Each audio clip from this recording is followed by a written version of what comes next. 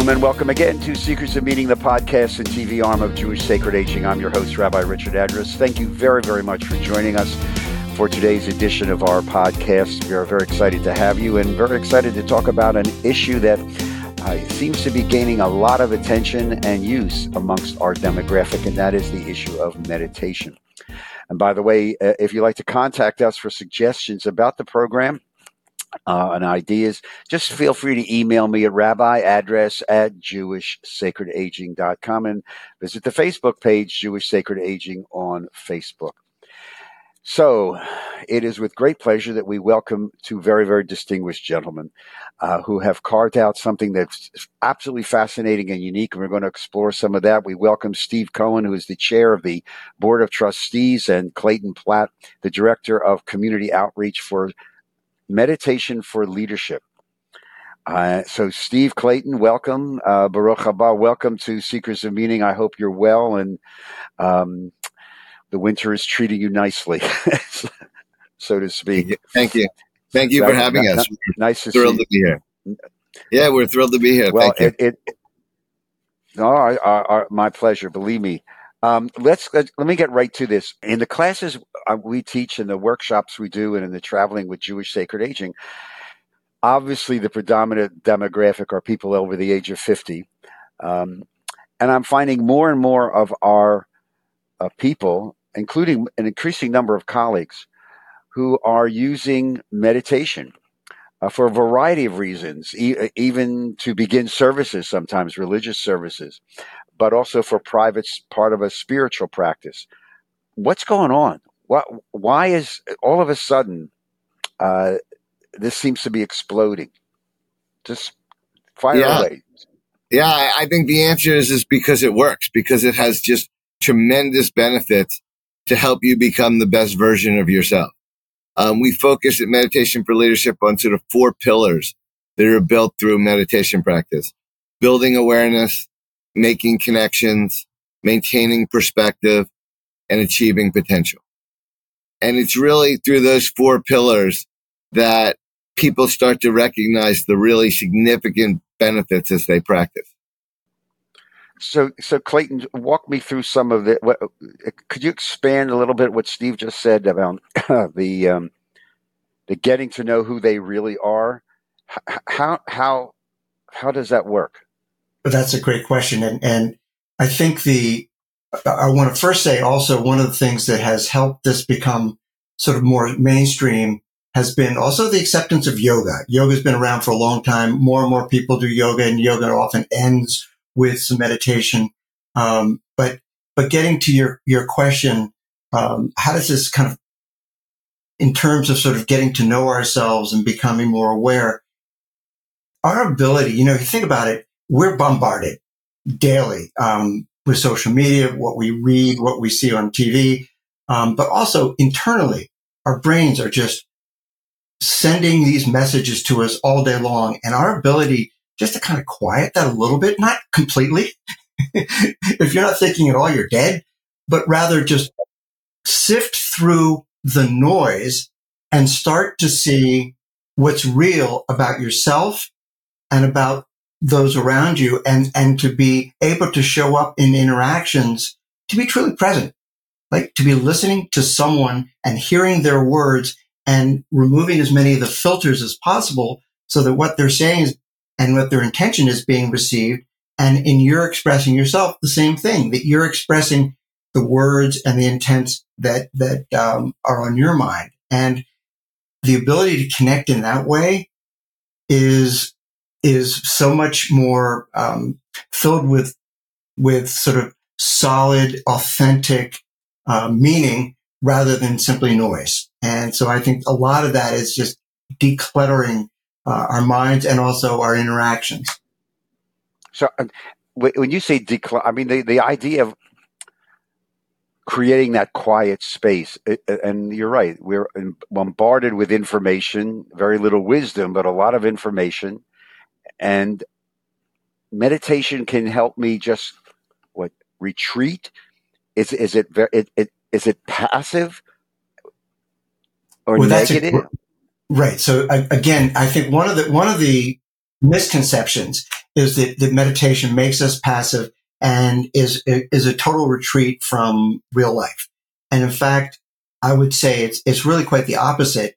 It allows us to be truly present and to be able to deal with the things that are bumming us out, the things that are annoying us, in a way that is less reactive and more responsive. And if I can, let me share, there's a great quote from Viktor Frankl who says, between the stimulus and the response, there's a space. In that space lies our ability, and now I'm paraphrasing, it's in that space is our power to choose our response. And in our response lies our growth and our freedom. So what that basically means is when something happens and you have the typical, you can feel the emotions rising up and you're about to say, something, that can be perceived as annoying to the other person, you catch yourself. And you say, wait a minute. What do I really want this conversation to? So am I retreating? Am I being passive? No, I'm not. I'm actually simply being authentic in my response and being able to choose how I respond in a way that's going to land in the way that I want it, in the intended way.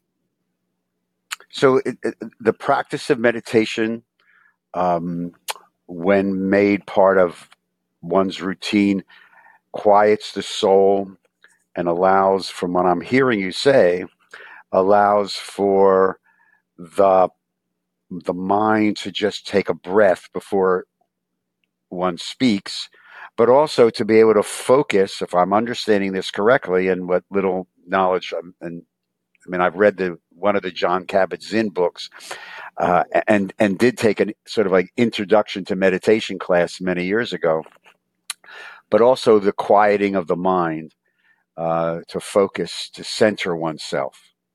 Would that be a correct assessment of one of the values of meditation?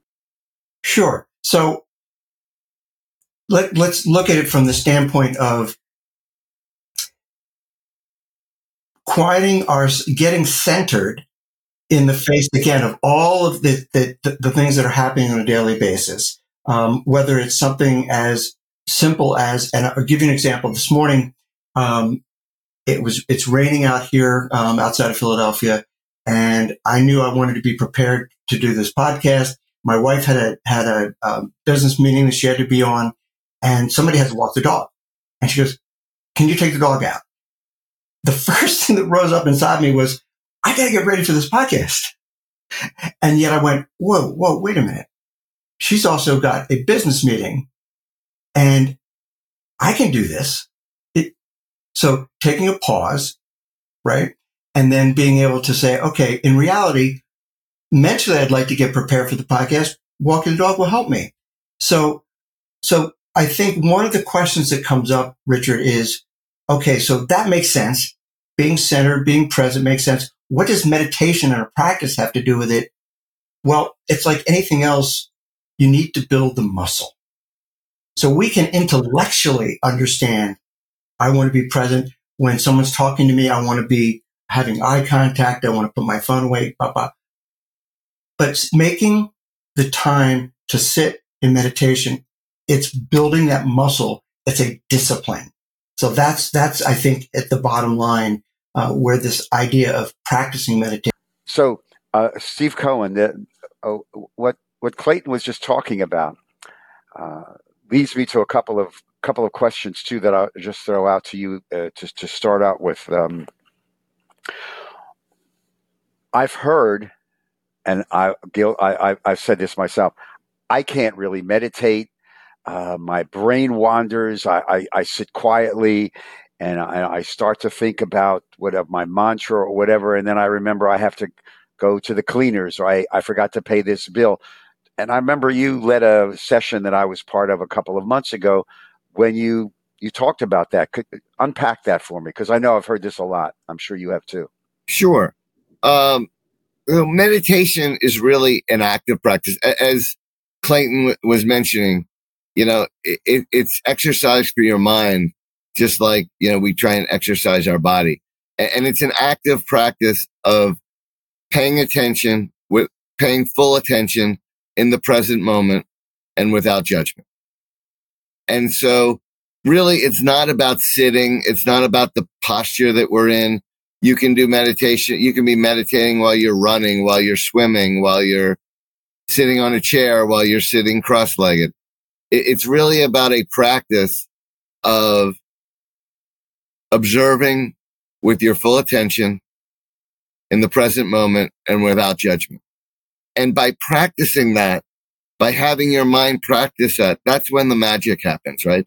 So you're not practicing your mind being completely flat and silent. Unfortunately, one day your mind will be completely flat and silent, but we'll be planning shivas at that time. What meditation really is an active practice. And what comes out of that practice in your life is greater listening, right? So you're practicing listening. As you observe with your full attention, you're listening to yourself. That helps you when you're talking to someone else, learn how to listen to them fully. When you're in meditation and different things come up, we learn to be compassionate towards ourselves. That helps you learn to be empathetic, right, towards others.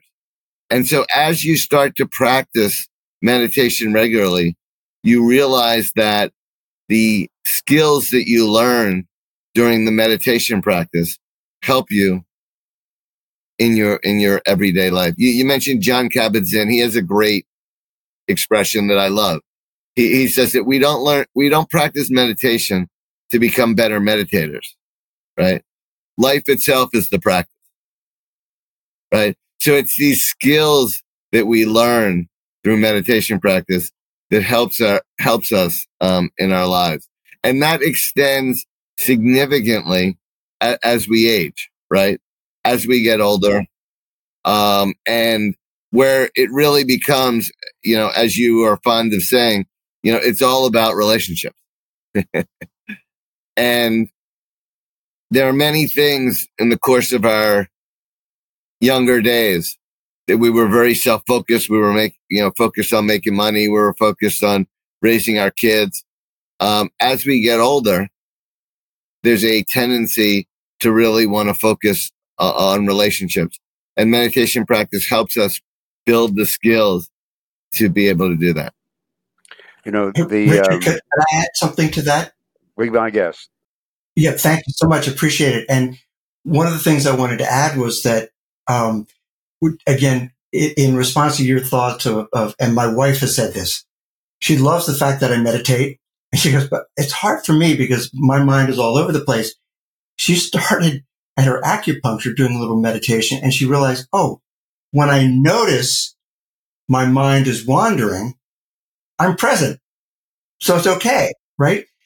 The other thing that I wanted to mention was around this, and this flows into what Steve was saying about, the appeal to us meditating as we're getting older.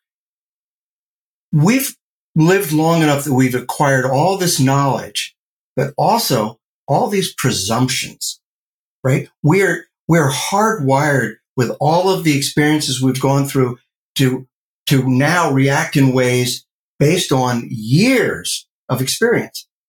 And one of the things that our meditation practice can do is kind of remind us, be curious, right? We bring all this baggage into our interactions, into our presumptions. Can we look at things with like fresh eyes?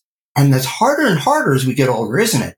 Because we've seen so much. We've learned so much. We've got all this wisdom, but there's immense wisdom in being able to say, well, wait a minute. What don't I know? Right? What don't I know? What questions do I need to ask?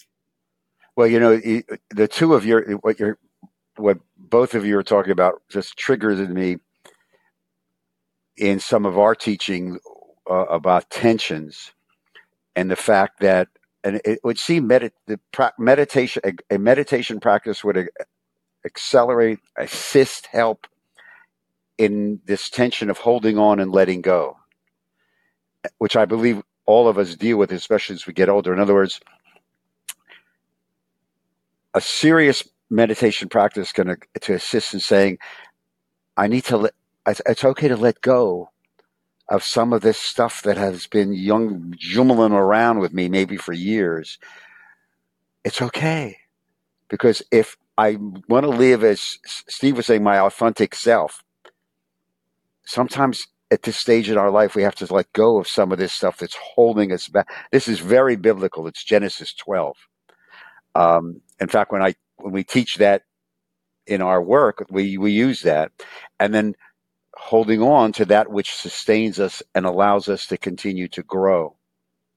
So that's why I wanted to have this conversation with you guys, because I think there's a lot of synchronicity in a lot of the material. What happens? And I think I know there's been studies about this. What happens biologically to our bodies? I know there's a lot of breathing, but brain waves. There's a therapeutic, medicinal benefit to this, other than, what maybe I'm better listening practices. But could you talk to me a little bit about what happens in my body and my brain as we devolve a meditation practice? Somebody, go ahead. Okay. Well, Steve knows that one of my passions is neuroscience, and I love the intersection, right? I love the intersection between what mindfulness and meditation does for us and what science has proven is happening in the brain. So I really appreciate you bringing this up. One of the things that's really interesting as you meditate, and if you're not letting your mind wander, right? So you're trying, it will. So let's say the mind's going to wander, but if you catch it and you bring it back to your focus, one of the things that's happening is that areas of your brain that are less concerned about you, when your mind wanders, it almost always is obsessed with things that are happening with you. Last night, last week, what's coming up, right? When we're focused and we're bringing our attention, for example, to our breathing or to our body or to ambient sounds or whatever, when we're just bringing our focus there, areas of the brain that are more concerned with connecting with others and less obsessed with ourselves begin to light up, right? So functional MRIs have shown this. And if you think about that, that's really powerful, because we're getting less I, me, my centered and more worldly centered. And Steve and I like to think about this ripple effect. If we are more present for other people, they're going to feel that. And we have this slight impact on their lives, and they will take that into their interactions with other people. At Meditation for Leadership, one of the things that we're so excited about is that from an organizational standpoint, if we can make this happen, culturally in that organization, people feel safer. They have greater well-being. They're going to take that into the world, to their clients, to their volunteers, to their families. And this then has this wonderful ripple effect of making our communities and the world a better place. So mentally, the amount of unwanted, unsought out thoughts begin to lower. We become less obsessed with ourselves, more open to outside, stimulus, right? Proper stimulus. And then physically, as you mentioned, we do naturally become calmer. Our heart rate will go down. All of these things then have a very positive effect on basically, all the things that physically we need, especially as we get older. We're digesting better. we're sleeping better. All of these things become part of our daily lives.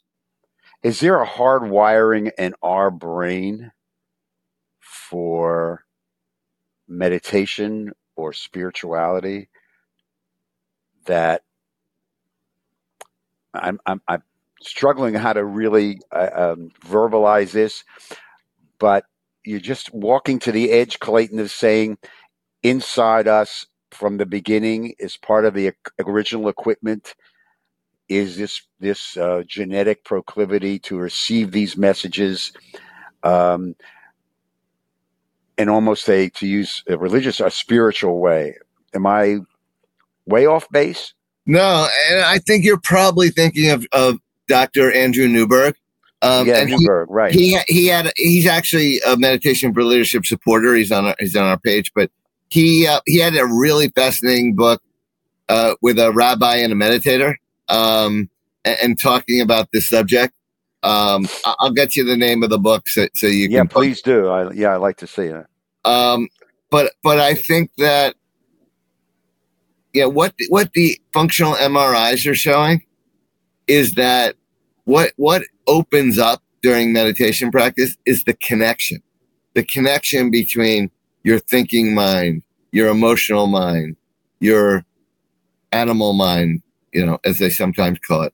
And you increase the connection. And by increasing that connection, it allows you to maintain and obtain and maintain greater perspective.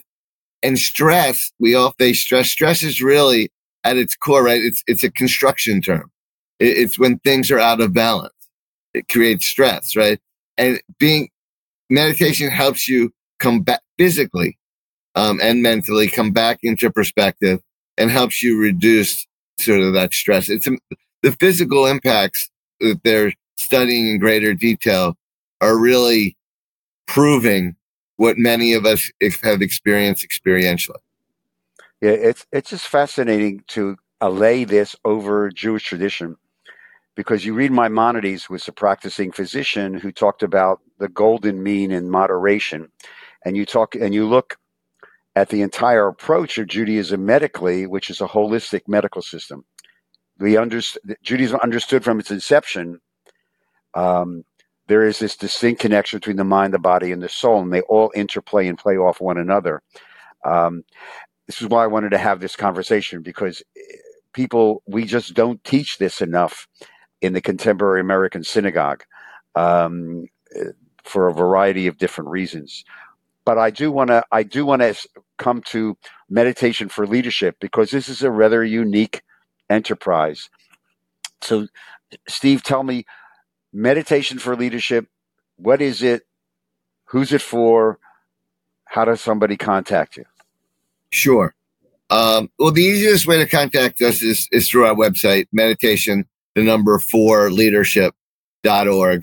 And you can type anything you need to info@meditationforleadership.org, and the right person will get back to you. We believe that the reason that everyone's not, this is so awesome, right? People that practice this all the time, universally, find the benefits, but there's a reason that people aren't doing it. One reason you mentioned earlier, which is people had a misconception of what meditation is, right? They think that meditation is everyone else's mind is completely silent while theirs continues to create thoughts. But as we've discussed, your mind is going to continue to create thoughts. You need to observe that and bring that back to your focused attention. The second reason is because they had that misconception, they think that they can't do it, right? And whereas once you learn what it is and start to practice, you realize that everyone can do it. And the third reason is they don't have the exposure to it. So Meditation for Leadership was really created to give greater exposure to people that don't go to a yoga studio, that don't go to a Buddhist ashram, that don't, study it as part of their religious, spiritual tradition. And many of us are religious, but somehow that part, which is part of every religious, spiritual tradition, doesn't make it to, the Saturday morning service or the Sunday morning service, right? Right. And so we want to bring it to where you are. So we have one-on-one mentoring sessions. We go to community events. We come to community organizations. We have focused on employers because that's a place where we can meet a lot of people. And the employer can see the benefits of it. And we've had just tremendous success. We've been in Verizon for about 35 months. We've been in many companies around the country, and really they're seeing tremendous employee retention, and recruitment benefits. And we're also, I'm running a retreat in Montana in June. If anyone would like to join us, it's really a chance, 20 people, Glacier National Park, beautiful area to really immerse yourself, whether you have any experience or not, to sort of reach that, spiritual connection with meditation. And Clayton, I'm happy to announce Clayton is going to launch a podcast of his own, to try and spread the word about the benefits of meditation practice.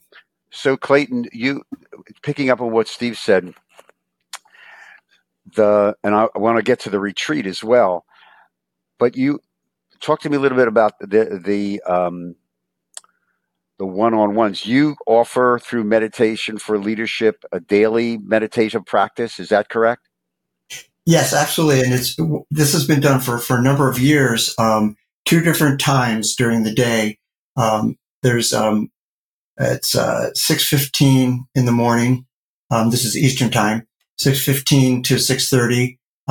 It's an open, virtually led Zoom meeting. Just 15 minutes of quiet, slightly guided meditation. Also during, the lunch hour, so to speak, again, Eastern time, 12:30 to 12:45 every day. And this is again, complimentary, available, via Zoom. And those links are available on our website, as well as I think, they're going to be on the landing page for this podcast. We appreciate it. I also do a Friday morning, 8 a.m. Eastern, which is longer, and it's a little bit more in depth. There's a little bit of centering. Then I give a talk of a specific theme each week. There's a guided meditation, and then we share. And one of the interesting things about that, Richard, is that, and look, there are lots of apps out there, right? Headspace, Insight Timer, 10% Happier. There are lots of them, and they're really good. I highly recommend them. But there's power in sitting in a group, even when it's virtual. And this leads into the power of being on retreat, where that connection, and you see what other people are going through. You see our shared humanity. Richard, when someone says, I can't do this, this is crazy, I'm uncomfortable, it's like someone else goes, oh, me too. Oh, so that it's okay. It's okay to be uncomfortable. And it's okay to admit you're uncomfortable, because that's part of our growth. And if we don't admit where our weaknesses are or our challenges are, we're never going to be able to move forward. So getting a chance to do this daily is wonderful. There's real power in that. So the retreat, this sounds it's a Glacier National Park I've been to. It's a long story, but it's cosmic. There's this wonderful lodge at the other end when you drive over the mountain. It's a magnificent lodge. I'm sure you'll visit it. But Glacier National Park itself is very spiritual. It's a beautiful, beautiful part of the world. I'm just flashing on the 2 weeks I spent out there for work. But anyway, talk to me about the retreat. First of all, give me the dates. What's the capacity? Is it open to like 100 people, or is it just limited to like 30 people? And if you can, I know we're still in the winter. Can you just sort of like sketch out what the program would be and how much it costs? Yeah, so all of that's available on the website. It's the last week in June. It's a Wednesday to Sunday, and it'll be a combination of easy outdoor walks, around Glacier National Park, sitting meditation, probably some yoga in there. And really, like Clayton said, the key is the chance to share on retreat, right? So we'll have teachings, we'll have practices, and it's not just one type of meditation. We'll do loving kindness meditations. We'll do gratitude meditations.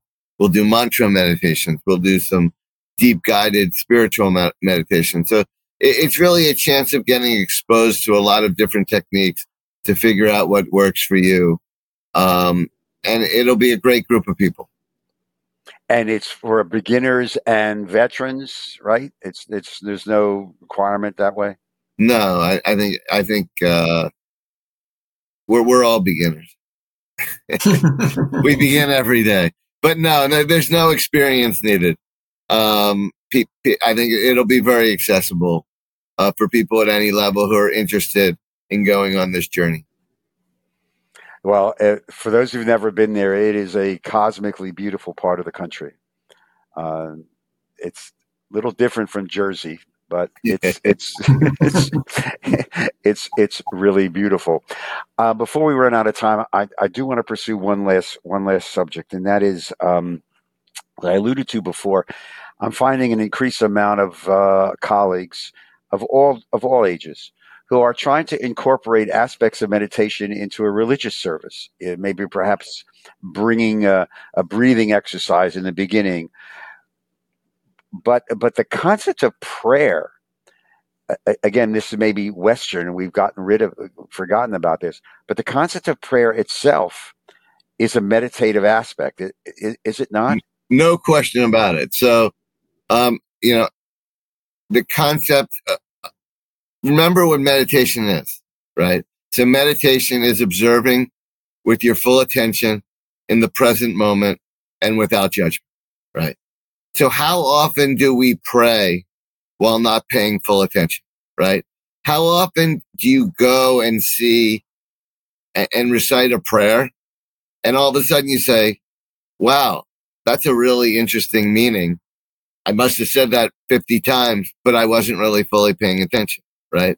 So when we bring meditation into a prayer service, the first thing we want to do is to really bring in that practice of observing and paying attention with our full attention to the prayer.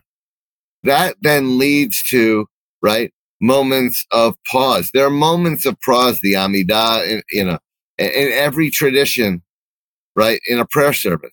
What happens during those moments of silence, right?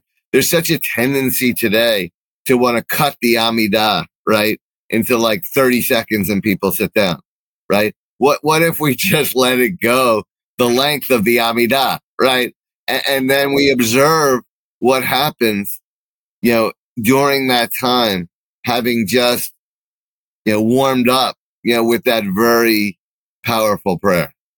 And Steve, one of the things that I have thought long and hard about this around prayer is that, first of all, yes, I just applaud the way you described it, being present with the words that we're saying in prayer and really hearing and feeling them, right? And then listening, because God, don't we want to hear what God has to say to us? And if we haven't given ourselves the opportunity to actually be quiet, then zip it and listen. And as you said, listening with our whole heart, with our full observation, and without judgment, just saying, okay. And that's a beautiful moment. And we don't give ourselves an opportunity to do that very often, do we? No. I mean, sadly, speaking as somebody who's been doing this for a while, you go to service and you have to get through the service. These are the formal prayers you do.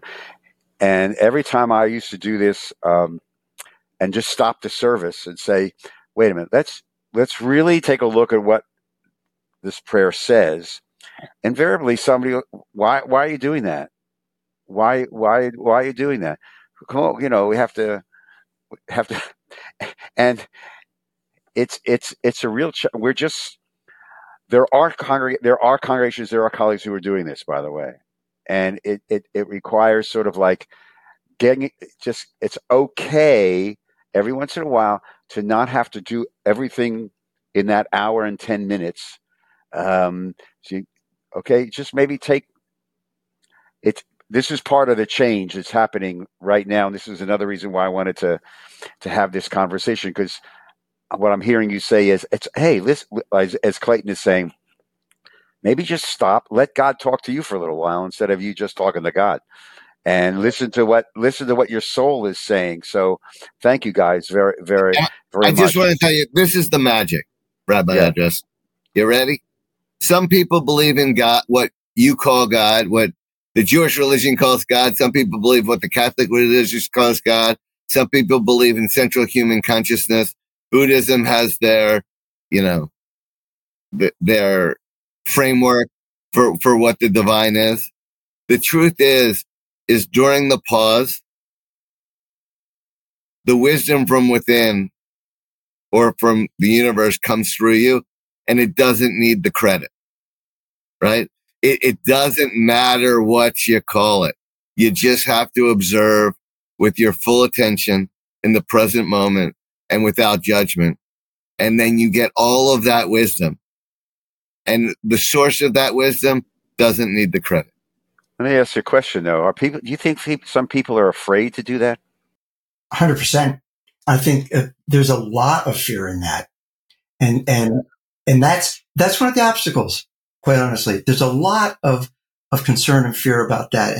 But again, I would say part of our awareness is when that obstacle starts to rise, when those walls start to, build up, the force field, the protective shields. It's like, if we can see that happening, then we have the choice, as Viktor Frankl would say, how do we respond? And that's our power, to say, let's lower the force field.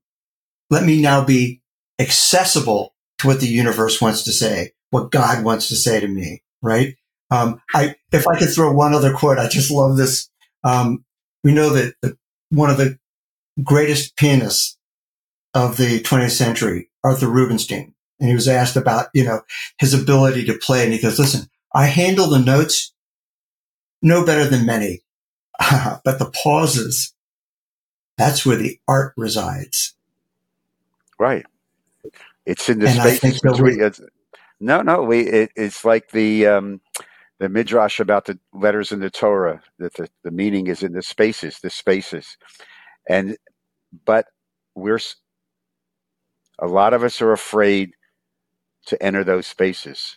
It's just very frightening, especially, it just is fascinating. Steve Cohen, chair of the board of trustees of Meditation for Leadership, Clayton Platt, the director of community outreach. Thank you very, very much. I just feel we just touched the surface on so much. Hopefully we can do this again and explore some of these, feeling safe in the spaces. But thank you very, very, very much, guys. Really, just stay safe and stay healthy.